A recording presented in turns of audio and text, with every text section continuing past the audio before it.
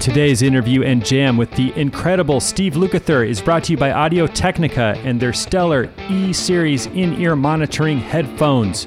It's the way to go now, folks. You got to put the monitors in your skull. Just amazing. The E70 features 3 balanced armature drivers in each ear. That's the flagship at $399. Wow, what incredible sound presentation in your skull. Or if you want to drop down to just under $200, grab the ATH E50. The E50 has a single balanced armature driver in each ear, but is still a very popular choice with professionals and rock stars. And it features specially designed housings that provide excellent isolation, ensuring confident, comfortable stage performance. The ideal choice for the producer on the road or the gigging musician. Or just get in the game with the ATH E40. E40 puts a dual-phase push-pull driver in each of your ears. Great in-ear monitoring headphones to get started with. You can win one of these 3 pairs by entering your name and contact information at guitarplayer.com/contest/Luke. Thank you, Audio-Technica, for giving this killer prize and for bringing us this killer guitar player, Steve Lukather, one of my heroes. No guitar is safe.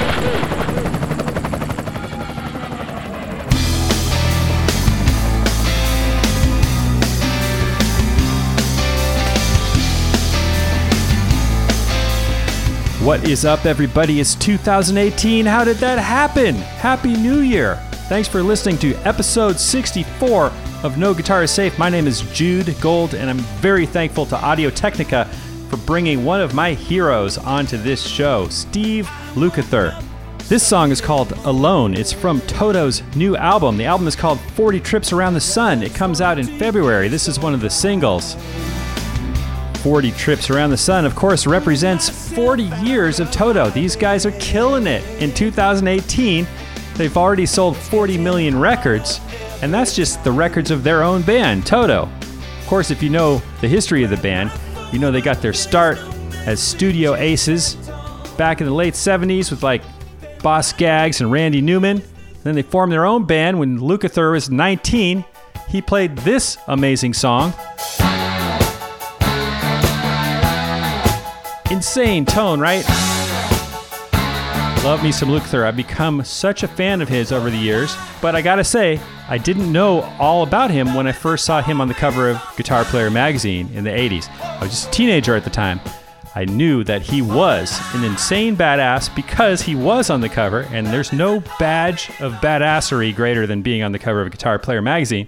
But I mostly knew them for their singles on the radio, like Rosanna.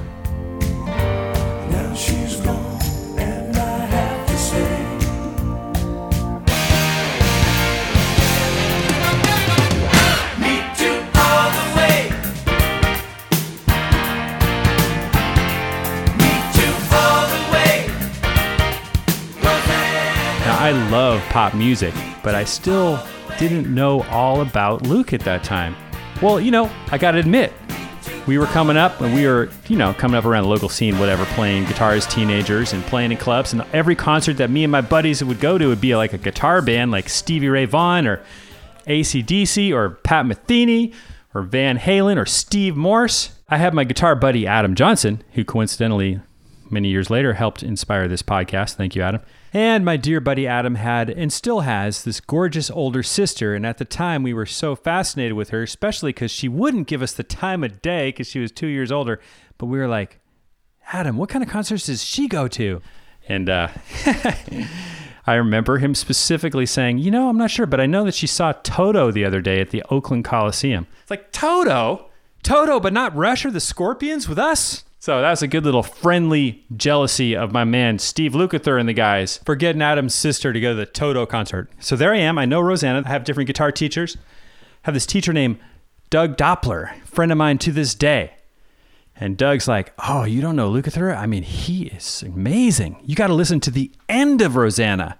Get the album version and listen to the jam at the end. And so I did. And this is what I heard.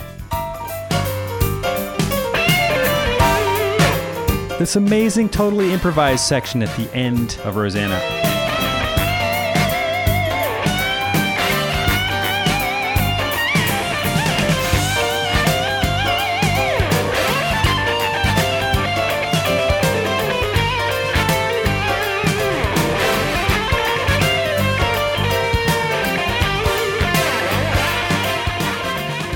just a fan for life from that moment forward. Just the way Steve could play pop and then bust into that.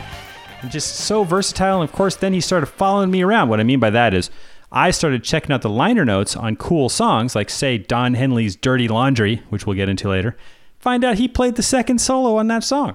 Or The Tubes, all this kind of stuff. Thriller, he's all over so many albums that I didn't even know when I was a kid listening to the radio. And anyone who respects the art of playing guitar in a recording session, you gotta respect Lukather. Man. Plus, I just love the guy. He's funny. It's all hell. And you know what? When I started this podcast, he was a big inspiration. And so I'm glad that I finally have one of the main inspirations for this show on the show today. Luke Daddy. Proud to go up to his house again, this time with 4 microphones. I mean, we're just playing through little practice amps, but it's cool. You know, you get the vibe. And Steve Lukather, man, they're just killing it. I just saw them at the Greek Theater a couple months ago, headlining. Phenomenal sold-out show here in LA. They take it to the moon and back on their solos. I love it. They get the crowd singing all these songs. It's a great mix of like hit songs and epic solos. I recommend Toto concert anytime you possibly can. I also saw Luke in Vegas, and he was playing one of those gigs with Ringo Starr. You know, he's been Ringo Starr's lead guitarist. I mean, this guy's played with 3 of the 4 Beatles. That's crazy. But he also has this great friendship with Ringo now that he's been in his band for 5 years. It's called Ringo's All-Star Band, I believe. And that was so cool. Went to sound check, met some of the great players in the band, such as Greg Raleigh, Santana fame, Todd Rundgren. Like, this is truly an all-star band. And of course, man, Ringo shows up, and I didn't know if we get to meet him, but next thing you know, Luke introduces us. We're chatting with Ringo for a bit. It was just hilarious, man. And Luke is also on the cover of the new Guitar Player magazine coming out any day. And I appreciate that. I really enjoyed doing that interview. This is the interview. There were a couple other interviews as well, like when we were driving around LA in his Tesla at insane speeds. What a great car. What an insane driver. But there are multiple interviews that went into that cover story, but most of that cover story came from this interview you're about to hear right here on this podcast. Luke Daddy, man, he's also got this book coming out. His autobiography. It's called The Gospel According to Luke. This is a must-read for any fan of music and guitar. It was co-written by Paul Rees, great writer. So before we fire up the chopper, I just want to say I had the best time on the Moody Blues cruise. Met some incredible guitar players on that boat, including Doug Jackson from Ambrosia. They were playing. Justin Pico from the Young Dubliners, man, they put on such a great set. It was so much fun. So many fantastic guitar players and performers on the boat for 5 days cruising around the Caribbean. Just a total adventure. Parthenon Huxley, Hux to his friends from the orchestra. They do all ELO. They're all ELO veterans, Electric Light Orchestra veterans. So cool. Mike Dawes, I think he plays with the Moody Blues, or one of the guys, Justin from the Moody Blues. The amazing Ben Woods and Luis Villegas from Heavy Mellow. Jeff Coleman and Dan Tracy with Alan Parsons. Great hanging out with them. Of course, you remember Jeff Coleman from episode 50. That was a really great episode of this podcast. Jeff is just a beast. Shout out to my friend Jeff Marshall, too, who also did Alan Parsons for a tour, filling in for Jeff Coleman. And Jeff Pivar, for that matter. Alan Parsons only uses Jeffs, apparently. But anyway, I digress. It was a great boat ride. We got more Jefferson Starship shows coming up. I'm also playing at the Soundcheck Live Bash at the Yost Theater on the 24th of January, the day before NAMM show here in LA. And then doing all Jefferson Starship shows during NAMM. If anyone's around, you want to come say hi. Anyway, I'm digressing. I'm all over the place. Be sure to go to guitarplayer.com/contest/Luke. That's guitarplayer.com/contest/Luke. Enter to win some E-Series in-ear monitoring headphones from Audio-Technica. These things are pro level. I think it's mostly for U.S. residents, but thank you for your interest in that. Let's fire up the Jolly Guitar Copter, head up into the hills of Los Angeles. My name again is Jude Gold. Thanks for listening. We're going to catch up with Lukather. I'm still setting up the mics when I turn on the recorder because I just like to hear him just kind of warming up, just hearing his fingers on the strings. I hope you enjoy some of that. That's what we'll start with. And of course, we're going to talk about everything with him as well and listen to new tracks and old tracks. And He's going to talk to you about being like manager guy for the band. And we'll get into all the sessions and all that stuff. And we'll figure out why it is that Steve Lukather is still due to run naked down Hollywood Boulevard. By the way, there are some F-bombs in this episode, etc. When I started this podcast, I realized that I was going to have an explicit warning here and there because I knew that my buddy Luke is going to be on the show. He talks the way a lot of musicians talk, with the occasional colorful language. Hope it doesn't bother you. It doesn't bother me. Let's do it. We're both playing these new Music Man HSS Cutlass guitars. I love mine. I've been playing it since June of this year. It's rarely left my hands on the gig. It's such a balanced guitar with the humbucker to the 2 single coils. And he's got a brand new one that just came out of the box that they had sent him. That's what we're playing. Same color even. Cool guitar. Actually, Justin Pico from the Young Dubliners on the boat, he was playing one too. So I hope this guitar does well for Ernie Ball, Music Man. All right, enough yapping. Let's go. Thanks for listening. Guitar is safe.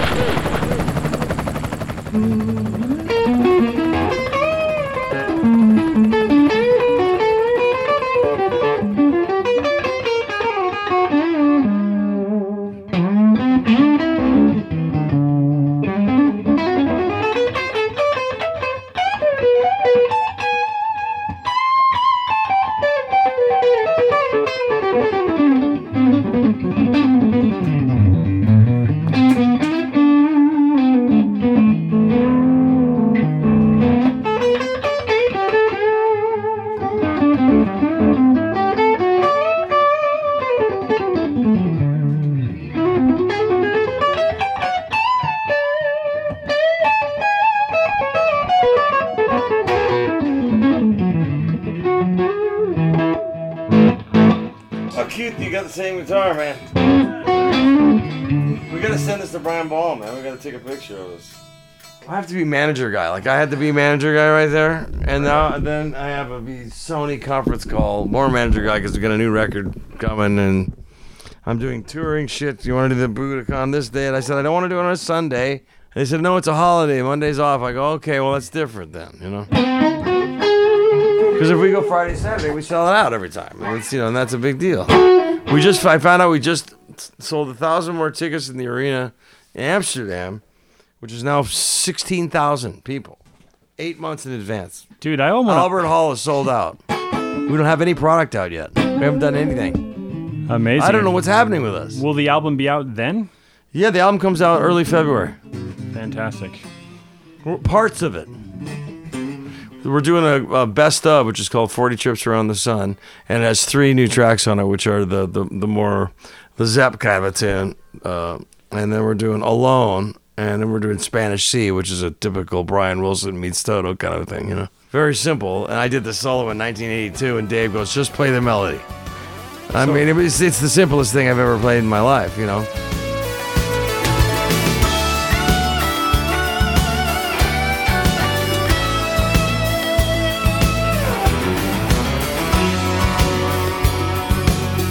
It's not flash, I didn't play anything flashy really on the record. I've hurt myself. I can't, be Mr. Fast Guy anymore. It's changed the way I play, and not that I ever was anyway. There's a billion guys that have that. Dude. And I'm rechanged my whole thinking about playing guitar.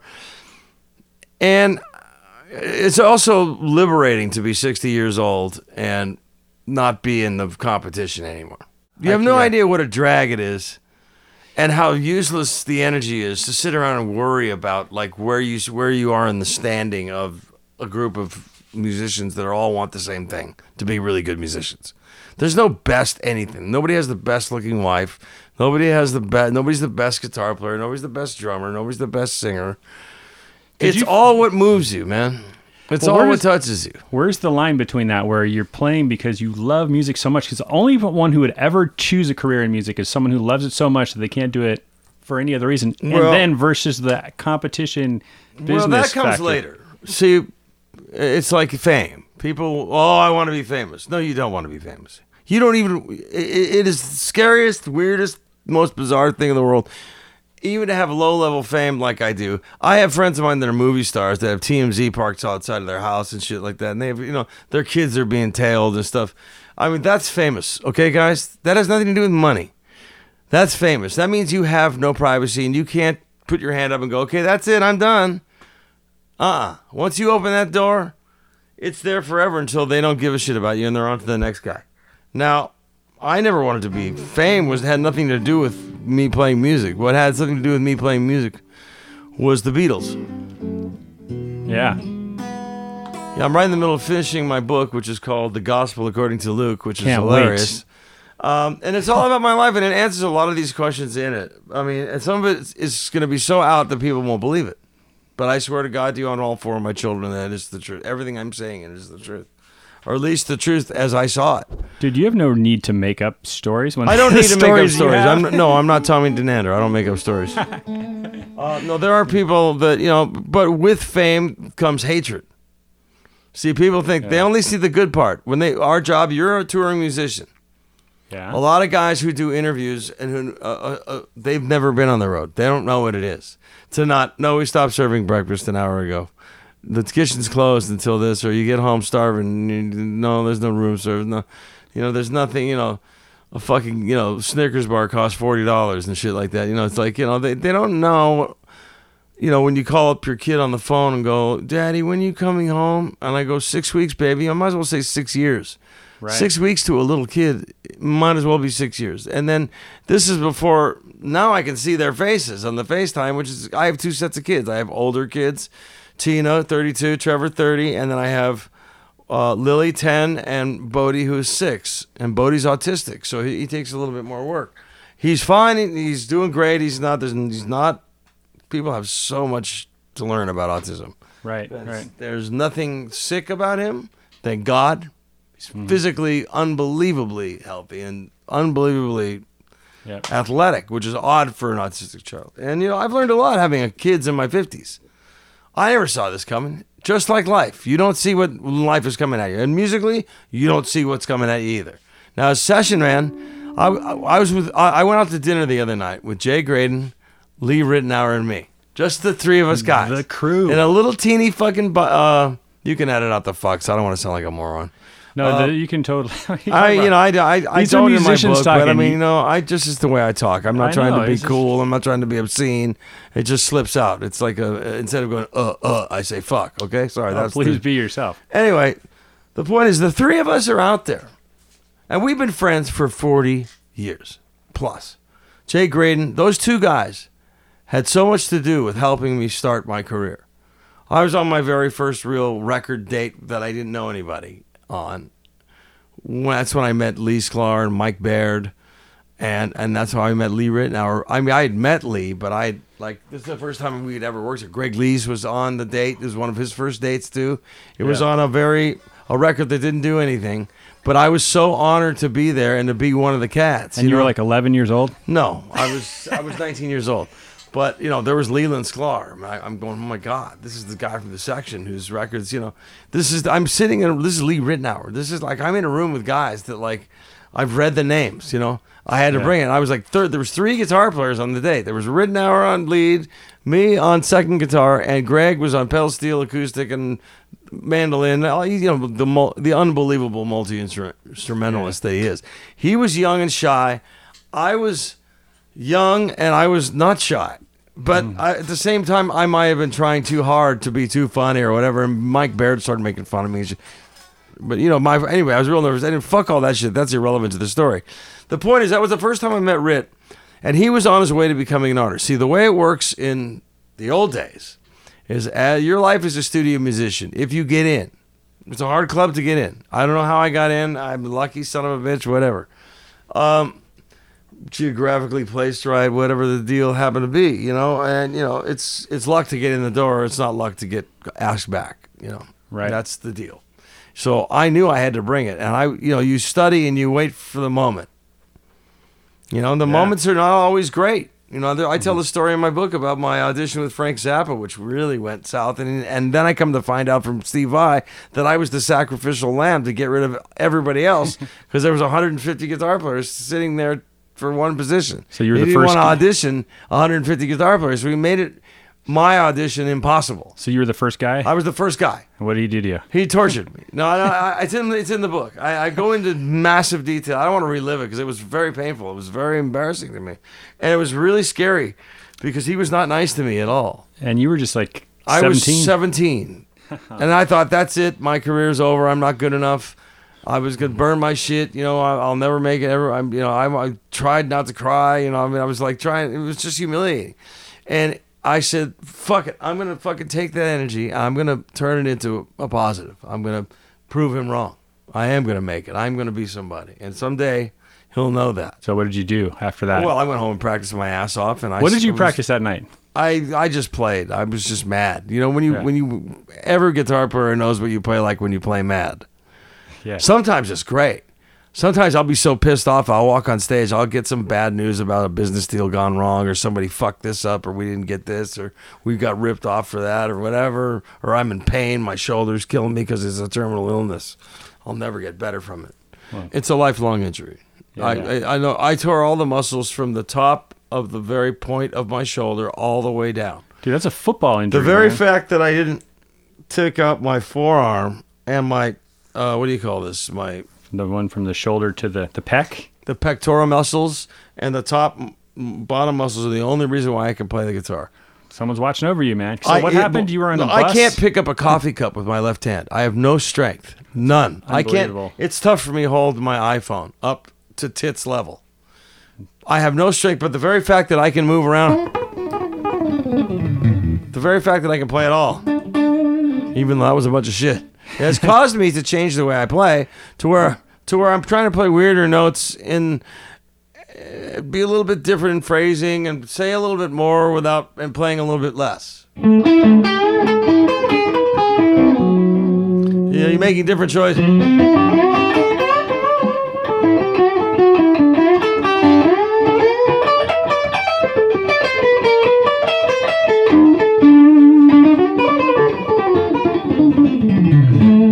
I haven't been playing much, so my chops are shit, but you play a C minor scale against an A minor scale. Yeah.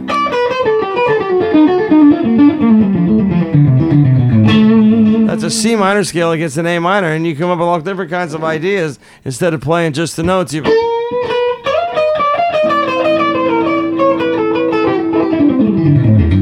not sure about the tuning.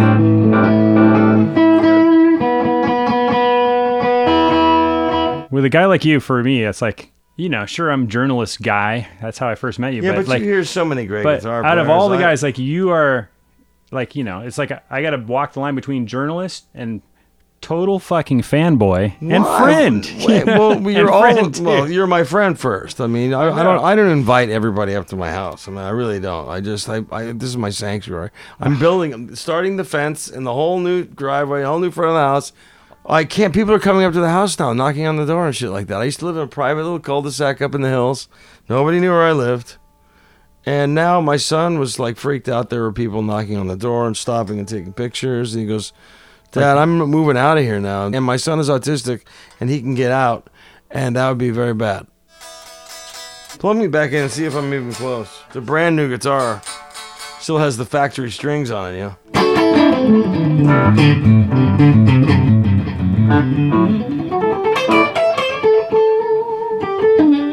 Man, you play so beautifully. Like people like this last tour that I did, I always do a song. Most people do a guitar spot. Right. And they just go out and they just play a bunch of crazy shit, or they play whatever they want to play. I like to do a spot within the context of a song. I did Bridge of Sighs one year, Red House this year because I did it on the DVD. It wasn't for naught. I mean, and Bonamassa gave me a bunch of shit. He goes, "Don't ever play that song. That's the most overplayed blues song in the world." And I go, "Yeah, but this one has a purpose of it. It was the last tour we did with Jeff and Mike. And, I hadn't played it in 25 years. And I played it this tour, and it got a great reaction. I'm not Mr. Bluesman. Yeah, I saw you play that. That's where people can't figure me out. I'm not metal.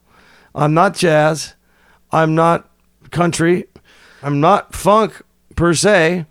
And I'm not a bluesman, but I do all of it. I think that's why I do it all in my own weird little way. You know what I mean? And I steal from everybody. I take a little from Jeff Beck, a little from Jay Graydon, a little from Larry Carlton, a little from Rit, a little from Dean Parks, a little from this, a little from Landau, and I grew up at the same time. We've been friends since we were 12 years old. I love him to death. He's one of my favorite musicians in the entire planet. I mean, I have a picture of him just at the Greek Theater the other night. Yeah. And I'm standing there looking at him and I go, when do we turn? I've known you since we were little prepubescent kids. When do we turn into old guys? But, you know, everybody that I grew up with did well. You know, you only feel like you're like 24, you guys. Oh, inside of myself, I'm still 16 years old. I mean, I still do practical jokes. I'm the silliest man alive. The way I view life is not the way anybody else normally would do. Yeah. I do crazy shit. Crazy shit makes me funny. I teach my children poop jokes right out of the mouth. I knew my son, my 6-year-old autistic son was mine when I got him to say poop and smile. You know what I mean? Or chip out the old block. And it was witnessed by my older son, Trev, and my younger daughter, Lily, who thought it was just hilarious. And she goes, yep, he's a Lukather. And I howled laughing. And I don't really know if he knows what it is or anything like that, but he thought it was really funny that he made everybody laugh. And that's the thing about autistic people is that, you know, I mean, I got so many more things that my whole family's filled up with people that are messed up. My daughter has a very special needs child. My nephew, Luke, ironically, he has seizures every day. He goes through all kinds of really horrible things. And my whole family is far from perfect. Life ain't easy, You man. know, I don't even know. No, my sister's had a really hard life. And, you know, she never gets a break. And you know, and I've had a weird life. People think this life is like, oh, I wish I was that. I wish I was. It's like, and I wish that I was too when I was a young kid. You know, and then you get the dream.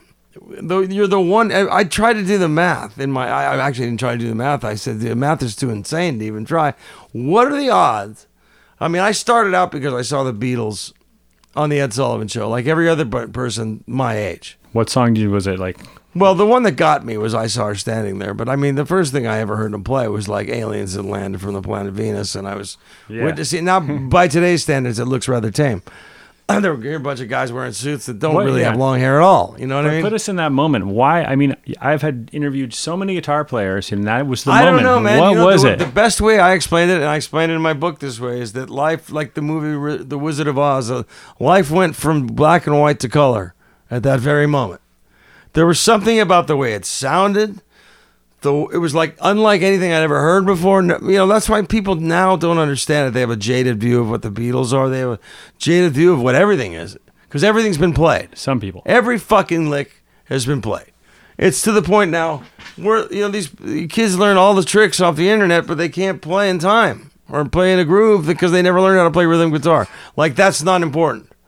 That is the most important thing you can learn how to play if you want to be a professional musician, is to be a great rhythm guitar player. To have great time, come up with great ideas, stay out of the way, and have great sound, and have a great touch, and you know, just the way you play, it fits in with everybody, man. You find the groove, and you find something that works, and you stay on it, and you make that work, and you make that part of the thing, and that makes everybody sound better.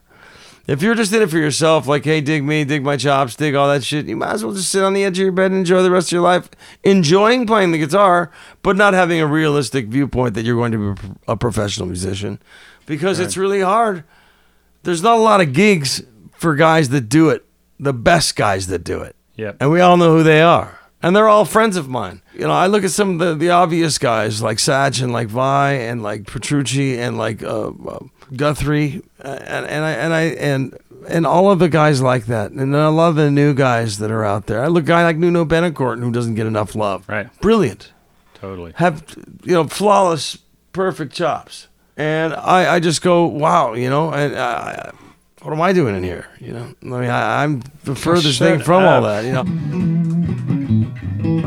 So, let me play a little rhythm guitar for you, man. Just what do you want to play? Little Red House? Sing me some Red House, dude. What key is it in? Dude, my voice is fucked up. All the better. Well, no, but I mean, I went to the doctor yesterday. I have to cool it.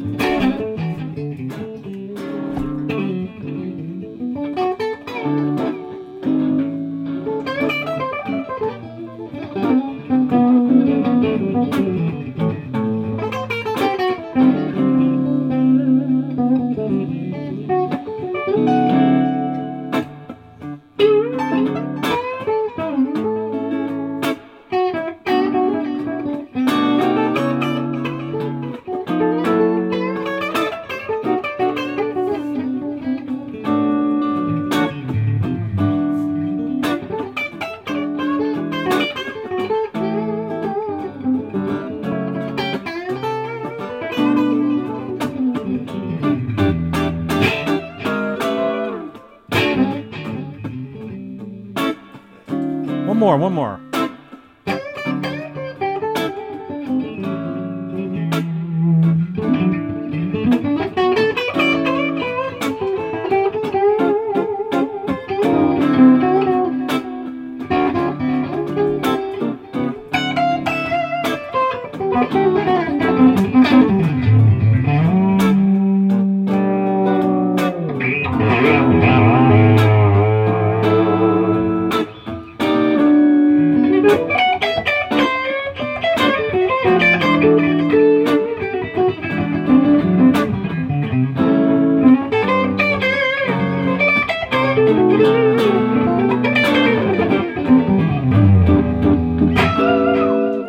Dude, I love you, man. You love me. I'm playing shit. I'm just. It's the thing is with the blues. It's very interesting because everybody plays the same licks now. They do a Stevie Ray Vaughan impression. But the stuff that you put, I'm just trying to not do it the same. I'm not afraid of thirds and sevenths and stuff.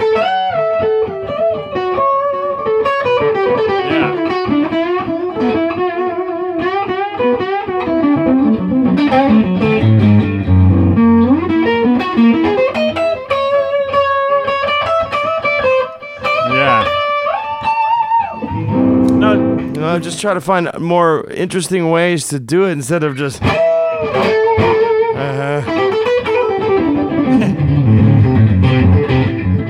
the same old stuff that everybody plays. Even though it's still great shit. But if you're not doing it any different, why are you? And these traditional guys that are like militants about it. Like if your strings, like if you don't have a wound E string and you're not playing through a Dumble amp and you're not playing Stevie Ray Vaughan licks, then you're not really a blues player. Or if you're wealthy. I like what you do with the blues. Like, what's that song, Creep Motel? Oh, yeah. Oh, that was, yeah.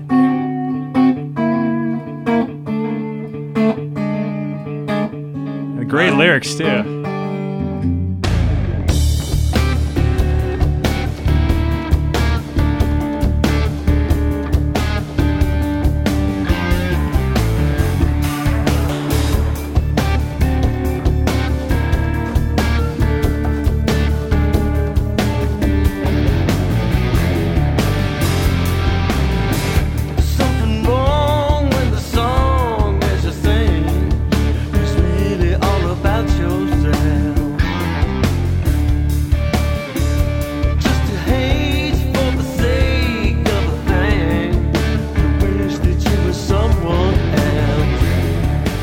That's a beautiful tune. Yeah, well, The Creep, it's about someone. It's about someone who, would waste their time on the computer, hating on people. There are people, like these fuck yous that you get from people, like, oh yeah, people like the joys of fame. I mean, I don't care who you are, you get them. Everybody gets it. They're so bad that they're funny. But there comes a point where you go, I don't need to hear any cocaine jokes about Jeff Porcaro. That's not how he died. I'm tired of hearing it. I mean, somebody actually has to set up, like on YouTube especially, they have to set up a fake channel with a fake name to tell you that you suck. Or you're a cunt. Or something really awful. Something like really just... And, I don't look anymore. I stopped looking at message boards and all that shit a while ago. I said this year, I've had it with this shit. I mean, I might as well sit around and cut myself and bleed out and just read the... I mean, yeah, most people are nice. Now, if I hated something, I wouldn't write it. I just would avoid it. Right. That would be. I was raised to be a polite person. Well, you're an interesting blend of like alpha and also a sensitive cat too. I'm a very sensitive person. People don't realize that, and some of it is covered up with humor or whatever. I mean, this is an intense business to be in. It can really eat you up, and the competitive edge and all that, which I'm so glad at 60 years old I can let go of it. I'm not trying. I don't have to try to prove to anybody that I'm this or I'm that. There's a million guitar players better than me, and I'm as impressed by them as anyone else. But I figured, well, at this point of the game, after my accident, which really fucked me up badly. Now tell us what happened. Well, it was a tour bus accident, and we were coming into a small town in Europe, and some smart car pulled in front of the double-decker tour bus, and just as I was walking down the stairs from the upstairs, one of those spiral staircases. And I went flying, and I for my very life, I hung on with my left arm, and all my body weight and all the muscles got all twisted up, and I had to do 5.5 more weeks on the road like that. Oh my God! And sleep in the little coffin that you get, and I mean, even as nice as the tour bus is, you're still sleeping in a moving coffin. I don't care what you say, unless you have one by yourself, and we don't have that. Right. And so, and I had to play every night. It was, and I fucked it up so bad that it can never be fixed. Because if they go in there and poke around, they said, "Oh, sure, we can replace the shoulder. We can do this. We can that. Can I play again?" Well, probably. Yeah, and I'm going, well, probably he's not going to help my 9 dependents. That's right, N-I-N-E, 9. Plus, 51. The government takes half my money. Then I have, I have to take care of 9 people. I have people in my family that are sick and fucked up and don't have any money, and I take care of them. And I have to take care of my ex. I have child support payments till I'm 71. I have big ones. And that's fine with me because I don't want anything for me. I got a little house in the hills. I got a car. I'm fine. I got guitars. I can go make a living. I'm happier. I don't have a relationship. I'm not with anybody. My kids get all my free time.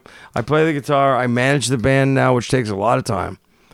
Because we've been screwed over by so many people before.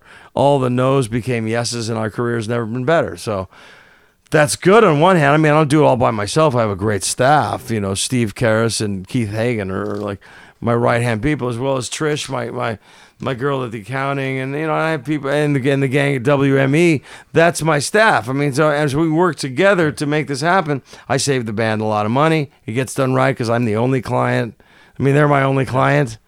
Yeah, I don't know how you can manage a band and have 20 acts. It is amazing that just do one well. Yeah, they're taking 15% of 20 acts, but they're... Well, and I found out a lot of them just pick up the agent, go book a tour, and they put their hand out for the money.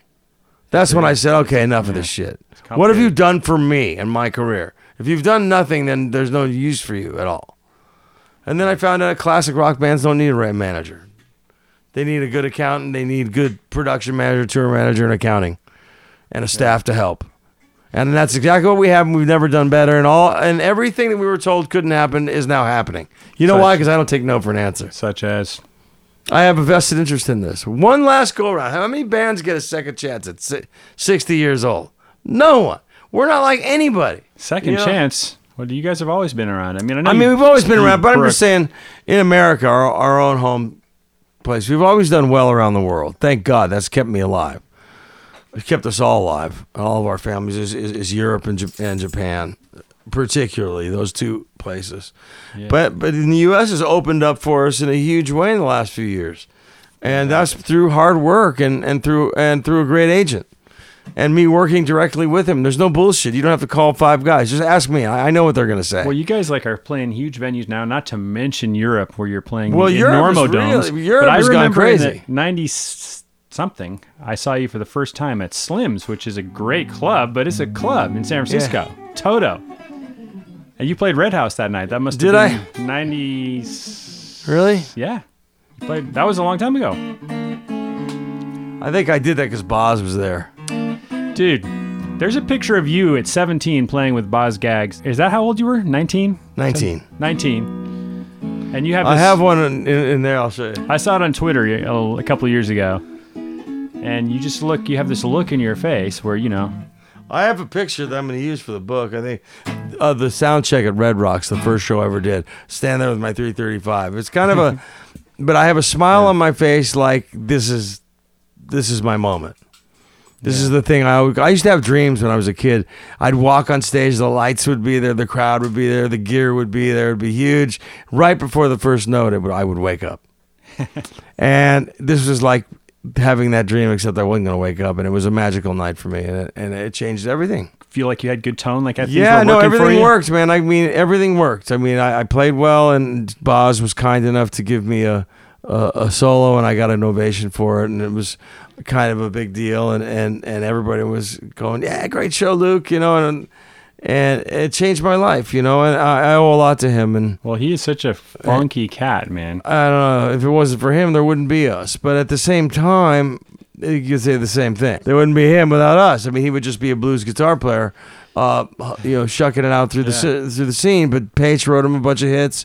Then we played on a bunch of hits. We wrote, and we changed it, and then it became an LA sound, if you will. And then we were all working all the time and That's playing the best whenever we of- wanted to play. And Boz let that happen. I mean, he sort of nurtured that, whether on purpose or on accident. I don't know. I'm not really sure. I mean, He had a killer band. Now, when I first discovered the guitar, I was, I flipped out and was just completely in love with it. I didn't know that you were on Breakdown Dead Ahead. yeah.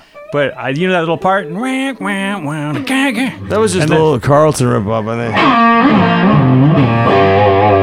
I saw him do that once. And then yeah, on I'm top- always stealing from But everybody. on top of it, there was like a... damn, that was an overdub, yeah. And which all together, like in my little 10-year-old brain... Oh, you thought I could do it all at the same time, Well, right? I wasn't thinking about that. I was just thinking, that's the fucking coolest sound ever. Like with that echo on the end of it. I told you. No more lying. No run to the falling. Stop your crying. They let me play, man. Back then, when guitar solos were not shunned, they were welcomed. I was playing solos on everybody's shit. What was that? Was that your 59 burst or some shit? Or what were you On playing? that one? It could have been that or the gold top. Dude, I was a Les Paul guy at the time.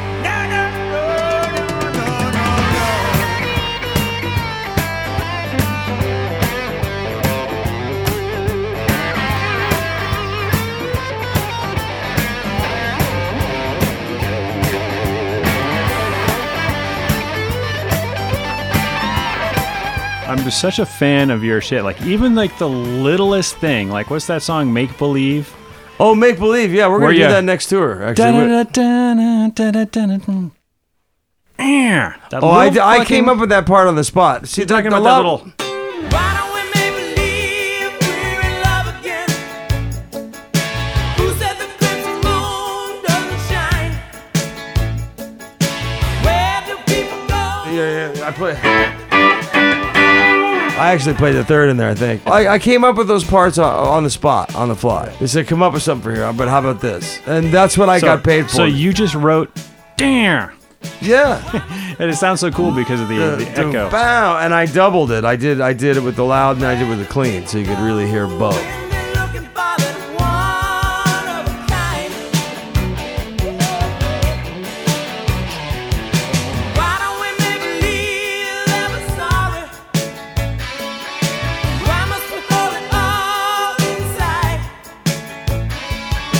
Where the love What kind of amp were you pushing? The one of them, I was just at the time, whatever. I think it was probably a Fender Deluxe double, and then or a Marshall, and the other thing was just direct. It was a Schecter direct into the board. Super clean. Wow. With the compression, and I just doubled it.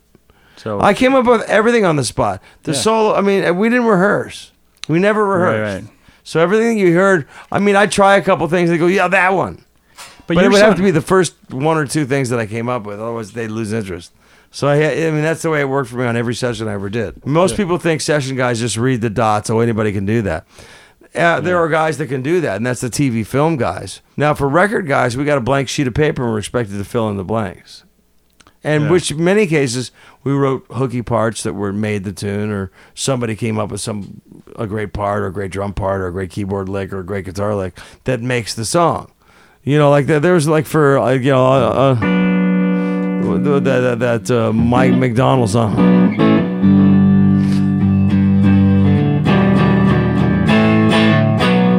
That was all that was written, right? You know, but I can't. Second take, we had the take. You know, makes all the difference. all I had was a B minor written in front of me. And that's like a funk part. Yeah, that's a funk part. Same thing with the Steve. You know, What's the name of that song? I keep forgetting.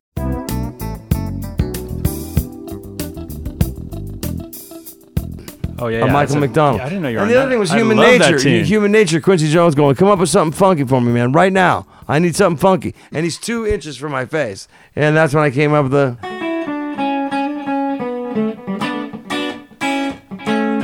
Say why?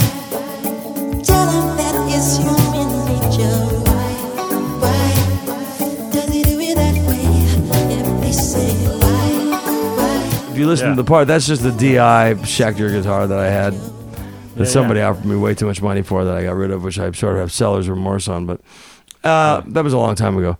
But you know, all those little parts that were like on "We're in This Love Together" for Giroux, or for on the Michael Jackson McCartney tune, The Girl Is Mine. on "Just Once" for Quincy.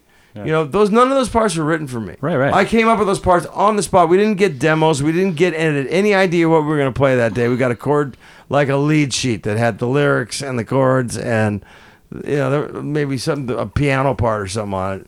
Very few times did I have to. I mean, I could read a few things. Yeah. I'm a terrible reader. I can read, but I'm a terrible reader by comparison by guys who do it like by trade. My ear has gotten me through a lot of tough jams. Well, you were following me around when I was like starting to like look at liner notes. I was like, one day I was like, you know what? The Tubes can blaze on guitar. Now I love the Tubes. I've come to see them, and Well, I I've wrote gotten both their songs. I know.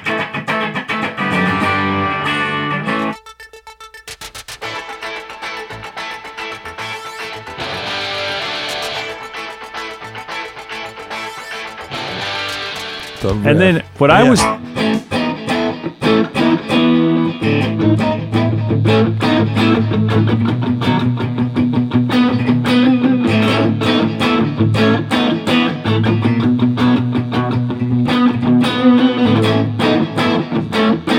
Which was written before Eddie's song, by the I know. way. I was about to say that sounds just like catch, catch, catch. You know, Etch a Sketch or whatever that is.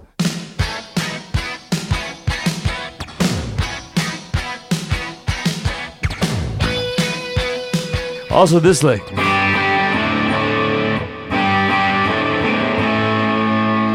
yeah. That was on our third album, That which sounds- is before. Sorry, wait. What's the name of that song that sounds like Summer Nights? It's I Think I Could Stand You Forever. Or Summer Nights sounds like it.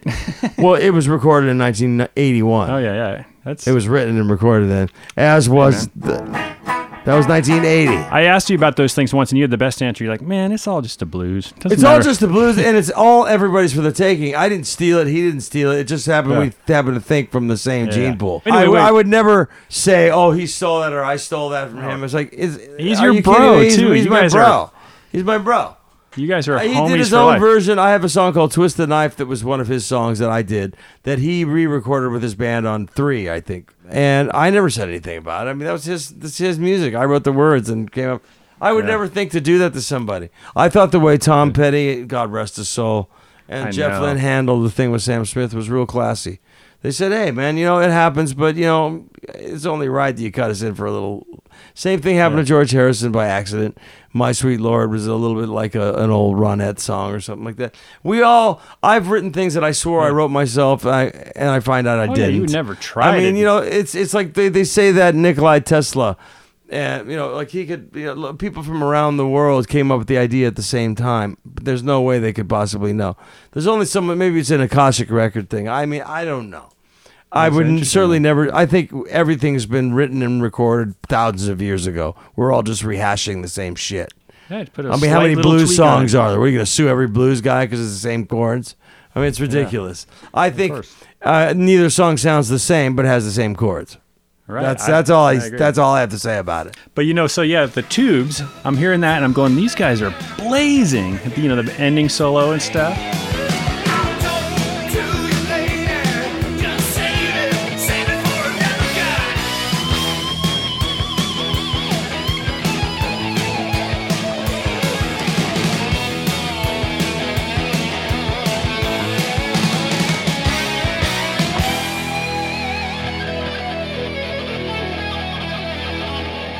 And then, like, within the same week, you know, I'm like, there's Don Henley's record. I always wondered who played the second guitar solo on that, Dirty Laundry. And this record is $3. I'm buying it right now. I'm reading the liner notes, and it's you again. You're like following me around. Tell me about the solo on Dirty Laundry.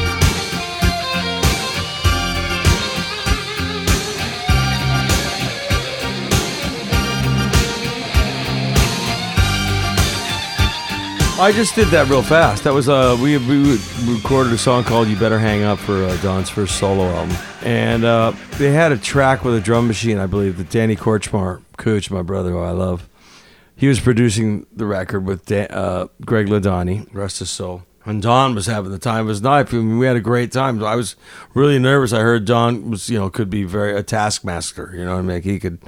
He was having a ball. It was really easy. There was double drums with Jeff. Then we had this track. We got the track. It was great. We did a few overdubs. And then Cooch goes, play him Dirty Laundry. Because I think they were really proud of the track and the lyric. And the lyric is genius. It's a great track. And they wanted Jeff to play live drums on it. So Jeff went out and did a take in one pass, and it was done. It was great. And then Cooch looked at me and goes, you want to do the solo at the end? Walsh was going to do the one in the middle. And I about died because Joe Walsh is a hero of mine. And he's a friend too. But I mean, at the time, I'd never met him, and I was just like Henley, Walsh, Cooch, everybody at the same. I was kind of quietly starstruck inside. And I said, I'd love to. And everybody was in the control room. We were partying, we were having a great time. And I played the solo in one pass. I think I made one mistake and punched it in, but I mean that was all one pass, and I was so thrilled to be on the same record with Don Henley and Joe Walsh that I lost my mind with Cooch and Ladani. I mean, my career was like just starting. This was 1980, so this was really I was starting to reach the point where I realized, wow, I'm really like playing with the big boys here. And I was kind of tripped out on it. I was very honored to be there. That was incredible. Really vicious tone too. Well, I had a whole room full of people staring me down. And I figured, and Jeff was looking at me like, "You better bring it, asshole." Jeff would always bring the best shit out of me. Great. He would always, get the best out of me, and I miss him terribly, man. And David does that. All the guys, we all encourage each other. I mean, here we are 40 years later. Who would have thought? You guys push each other so well. Like at the Greek Theater the other night, you guys thank you very much for the tickets. Oh no, I'm glad you got to see that and see what that was. See what the band's all about. I mean, it's just you take it to the moon and back. David Page solo to the moon and back. David's solos. playing so well. Lenny Castro's percussion solo. I mean, you can't see this kind of thing anywhere else where you have. Somebody explained it like coming to see us play is like people are bringing their kids down. They're going like, see those guys up there? They play it on all these records.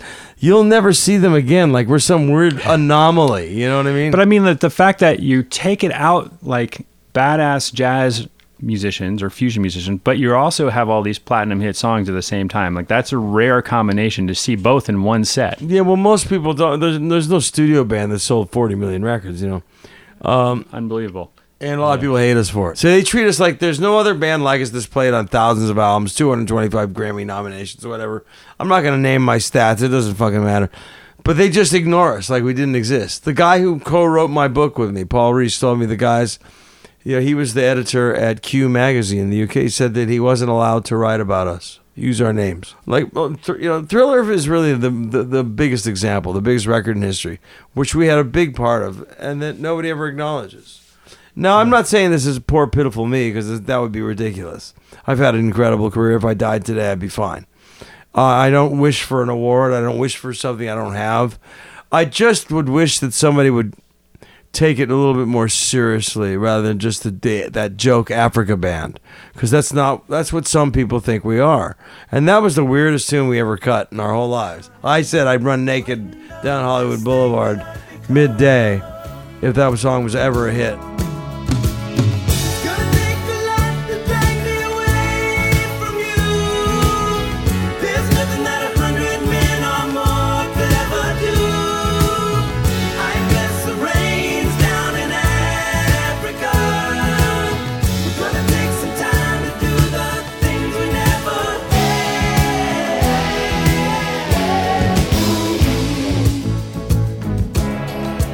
I'm glad nobody's taken me up on that. That would be...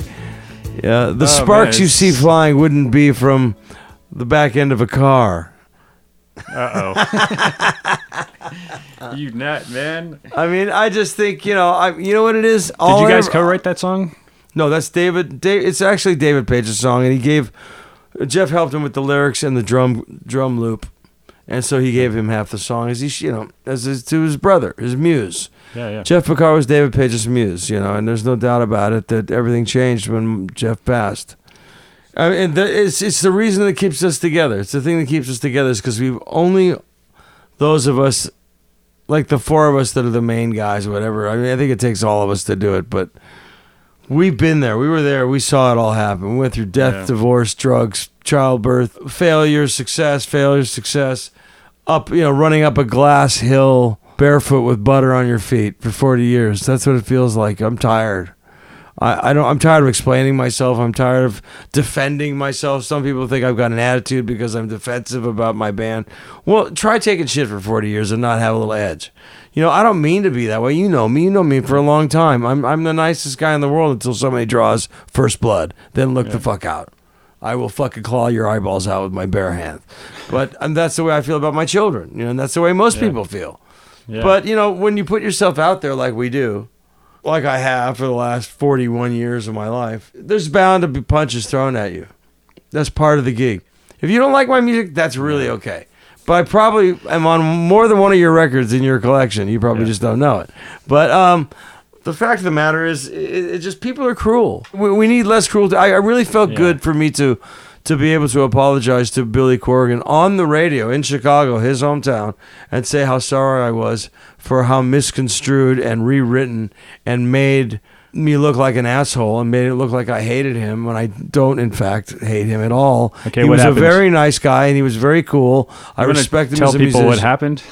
Well, what happened was that, I happened to be sitting hungover and saw him on TV, and I made some crack about his playing to the person I was talking to in 1994. And I said, oh, don't write that. I'm just kidding. I'm just being an asshole. Like I feel like shit this morning, which they didn't print. And this guy... What did you say? I just said something to the effect that I was better than that when I was a kid, and it was a shitty thing to say, and I didn't mean it. I was just being a wise ass, as people are wise asses behind, on in their own houses. I give my own friends shit. You know what I mean? It's not meant for print, and when you write it down, it looks bad. Oh, totally. It looked, and it hurt his feelings, and I was hurt by it. And then he said some things about me, which I'm like, okay, I deserve that. But I was able to, on the air 20 years later, I was always sending messages, please tell Billy I'm really sorry. I didn't mean that the way it came out. And that was never meant for print, and I don't feel that way, and I'm very sorry about it. I know what it's like to be on the other end of that. Right. It sucks. Why did this guy come after me? I don't know this guy, I mean, that happens to me all the time. And for me, I carried that around for 20 years. That's how affected by it I was. It really hurt me that I would hurt him. Totally. He didn't deserve that. He didn't do anything to me. I mean, I may not be his favorite band, but I respect him as a musician, as an artist. Of course. And he said he was very nice to me, and he graciously accepted the apology on the air in his hometown. So everybody heard me get down and ask for his forgiveness because I was wrong. I mean, I didn't mean to hurt anybody. I'm not that guy. I don't want to hurt anybody's feelings. But if they fuck with me first, look out. I'm very protective. It's like somebody hurts my family. I'm all in. I've been very protective of us, and I've tried to keep this thing alive for 40 years when it was almost dead. Well, you just got to watch out for, the internet allows for all these voices to come out, but they're not representative necessarily of the masses. There are billions of people on the planet, and a couple hundred people are going to talk shit. That's not representative of the millions of music fans who just love you worldwide. I don't know. Well, thank you very much for saying that, but don't lose perspective. That's the tiny little molecules in the bottom. Well, it keeps one humble, I can tell you that. There's never been a point in my life or my career where I thought I was really great. Just in case anybody gives a fuck. Everything that I do, I think I can do better. Indeed. I love the way you play. I mean, it's just a form of expression. You know how to tell a story with the guitar, like Song for Jeff. Yeah. So beautiful.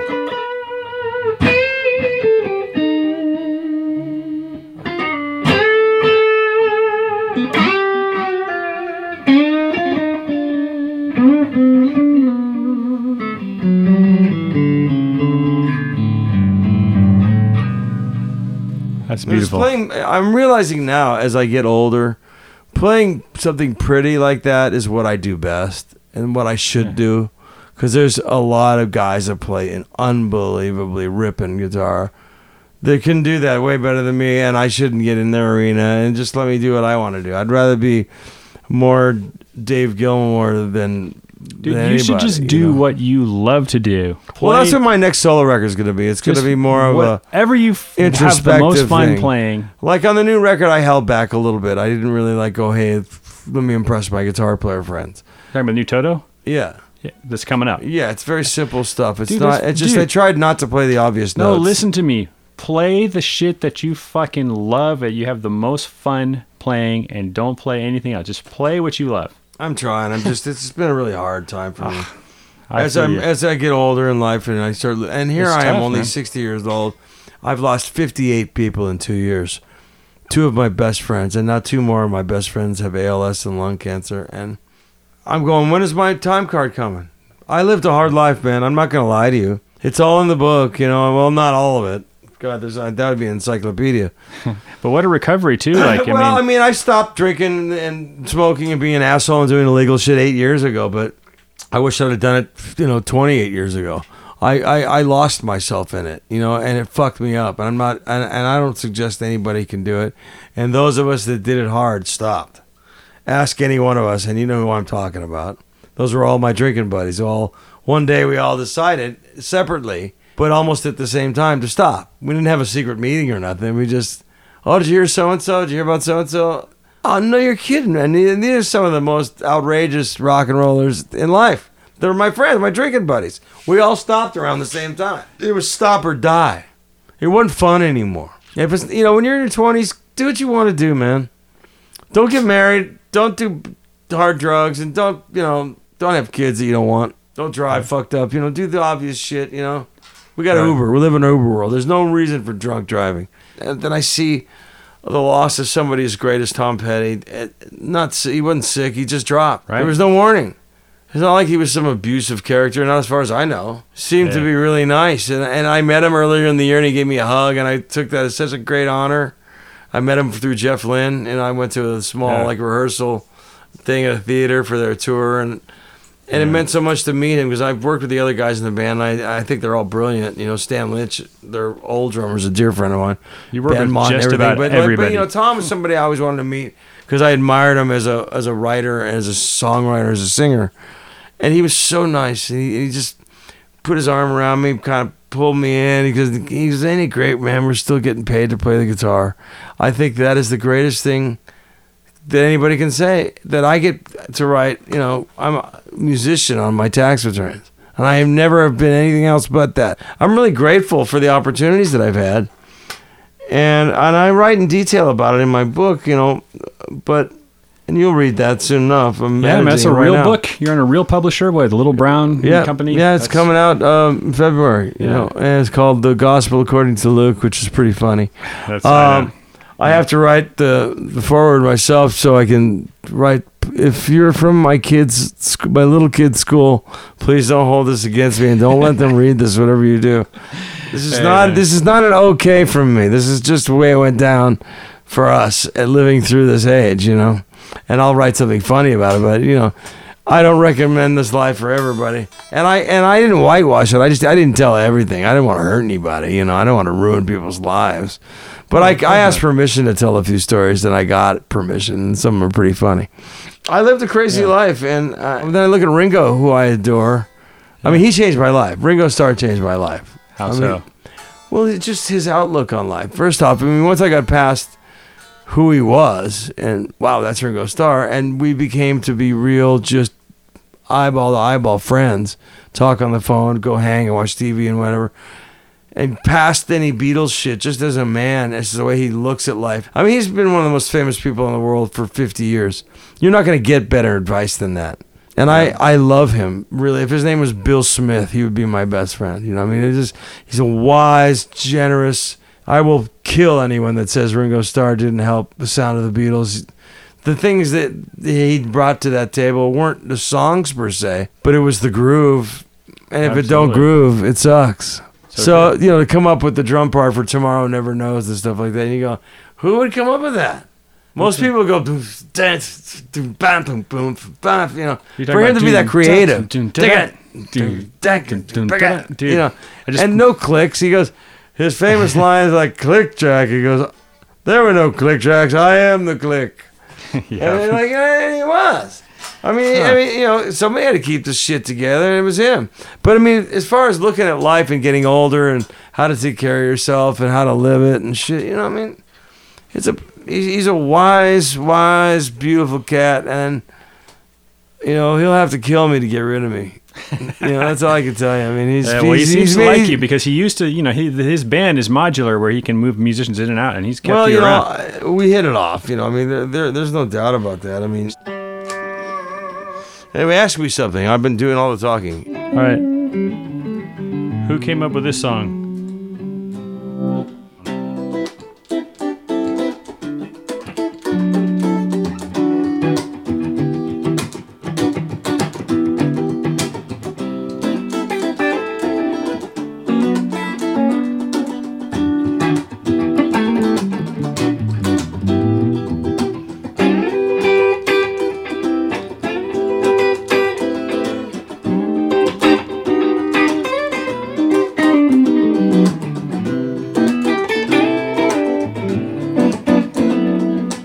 It's a 6 chord. What's that chord? 1, 2, 3, 4.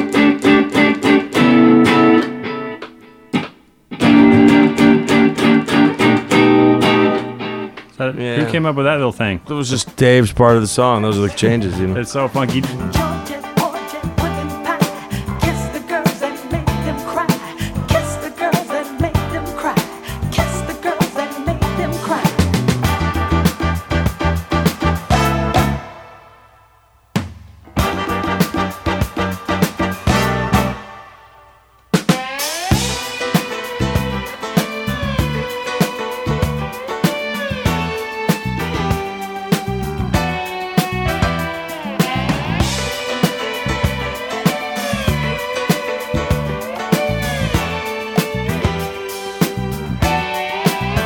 It's not your situation. That's Cheryl Lynn singing on that. He was producing that. What you say? Yeah. It's Paige wrote that song. He Got to wrote- be he- real. Paige wrote To Be Real. Got to be real.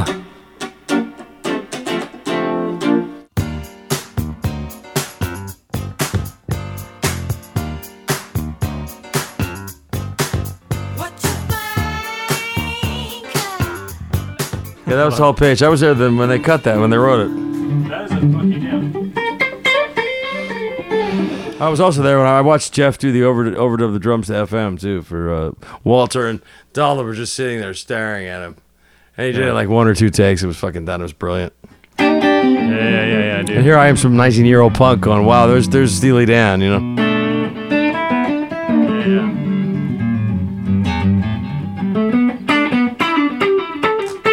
Now you said that. Have you been playing the end of Rosanna?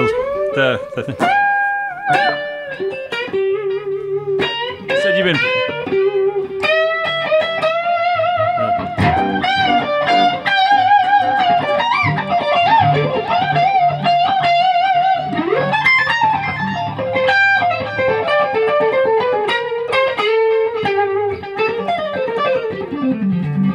So when I was a kid, that was one of the first times I heard a rock guitar player throw in something like. Yeah.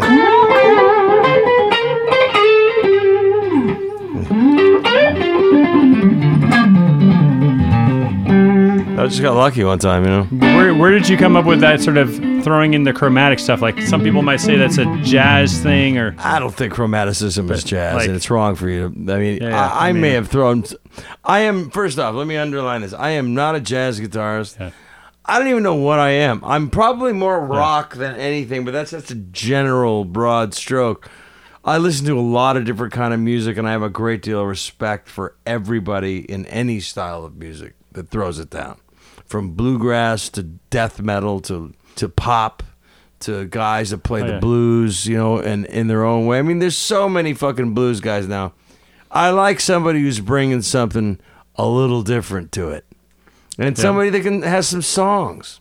You know, I mean, everybody knows the standards, but I'm saying, you know, there's very few new guys, I'd say up-and-coming stars.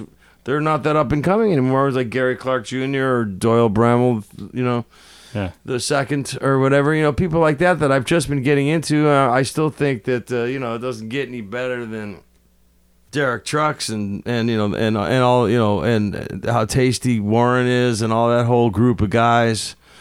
And then I can listen to, you know, now that Alan's tragically died, you know, Alan Holdsworth tragically died, there's a couple guys that are carrying the flame there. But, you know, that's a very limited audience, you know. There's not a lot of chicks in the crowd, you know. They didn't really, Alan didn't write music for, he was like Coltrane. Like, it was over most people's heads. The average layman, like, my ex-wife, God love her, I used to have this band with Simon Phillips and Jeff Babco, and who else was in it? Melvin Lee Davis, and we used to do like a little tribute to 70s fusion. And we do Mahavishnu, Return to Forever, and Jeff Beck, stuff that Simon wrote, and had a couple of other things. And we'd play a couple of gigs, and these were still in my crazy years and shit. And my ex would go like, you know, why does it sound like everybody's playing the wrong notes at the same time? She goes, would you mind if I didn't go? That music makes me really nervous. And I go like, and she's a chick that would be a deadhead, and I go, I don't get that per se, you know. I mean, but everybody says you have to. It's a different whole thing, you know. I come from a different kind of player. That's why when we first came out and we were compared to the Sex Pistols, it was laughable because it's like, why would you? It's like comparing a chocolate shake to a fucking hot dog. You know, you go a chocolate shake. What do they have in common? They taste good together, I guess, if you eat them right, but.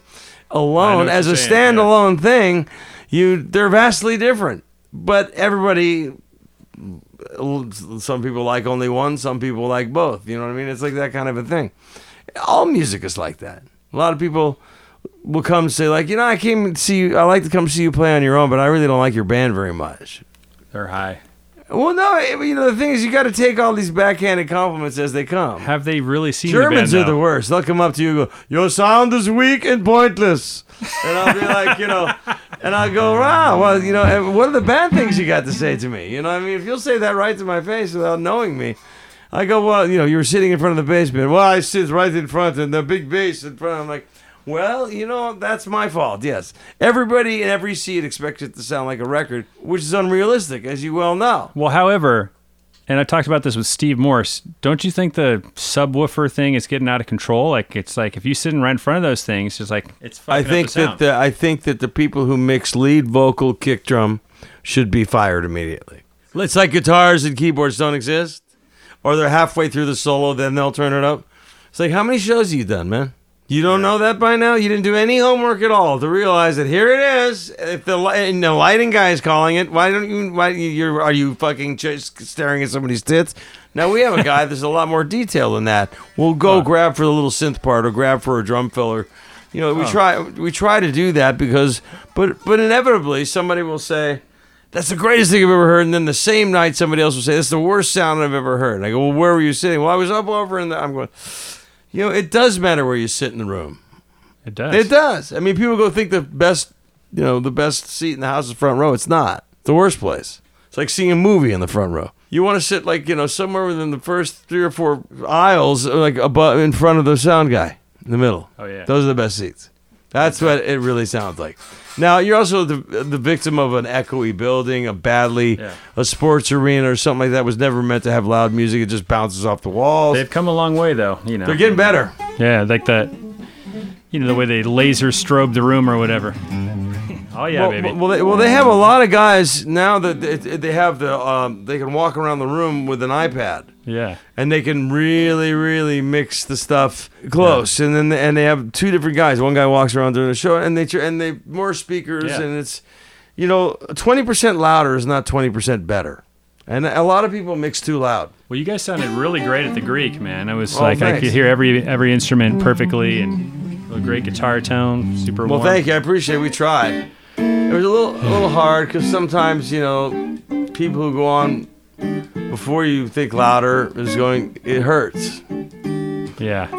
Now, what's it like when you're there and you got Landau, your buddy, and And Eddie Eddie and- Van Halen and every other guitar player in LA and every other musician is there watching you guys. I didn't think about it. Yeah. You know what I look at? I looked at my 10-year-old daughter. Seeing her with a pass on and a walkie-talkie cracked me right the fuck up, like she's out on the road already. And I'm at the point now, I knew that my friends were coming. I gave them tickets, you know. A lot of other people in the audience who might have been musicians I did not know. But, you know, you sort of assume it, you know. But I'm at this certain age now, I'm starting to feel a little bit more relaxed about it because I'm not in competition anymore. Yeah. And Mike was really great. He's known me his whole life. He said, dude, you're playing better than ever, man. Because I love it when you just do your thing, man. And you know, that meant a lot coming from him because he's known me my whole life. And, you know, Eddie's always a groove, you know. And, like, you know, it was a neat feeling to know that those guys would. And Eddie called me and said, me and Al want to come. You know, I said, of course, you know. I'd be honored. Right. And he came early and stayed late, you know. He was really great, you know, and I adore him, man. He's one of my, you know, we've been friends for 40 fucking years, all of those guys. And, you know, yeah, I mean, there's a little pressure on there, but, you know, they've already all seen me, and we're all old enough friends where if I was to make a mistake, they would laugh with me, not at me. Now, when you're playing in a rock band and there's a lot more form, you have to pay as little attention to the mistake you just made and get on with life. It happens. Yeah. You know what I mean? I still care, man. I still order out for fucking Lydian chromatic concept of tonal organization, okay? Who wrote Up that? there is the Slaminsky book, you know?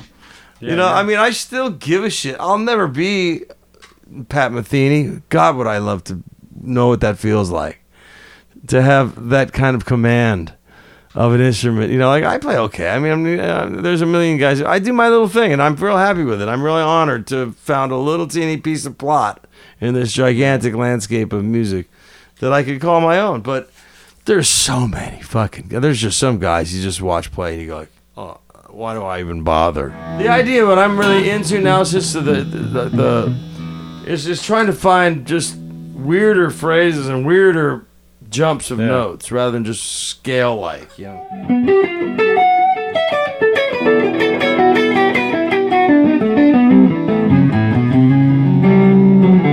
I love it.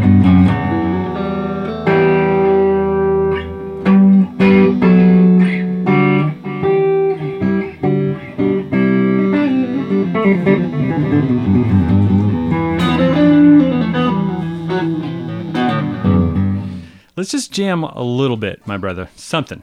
I'm going to bust out some Herbie Hancock since you mentioned it.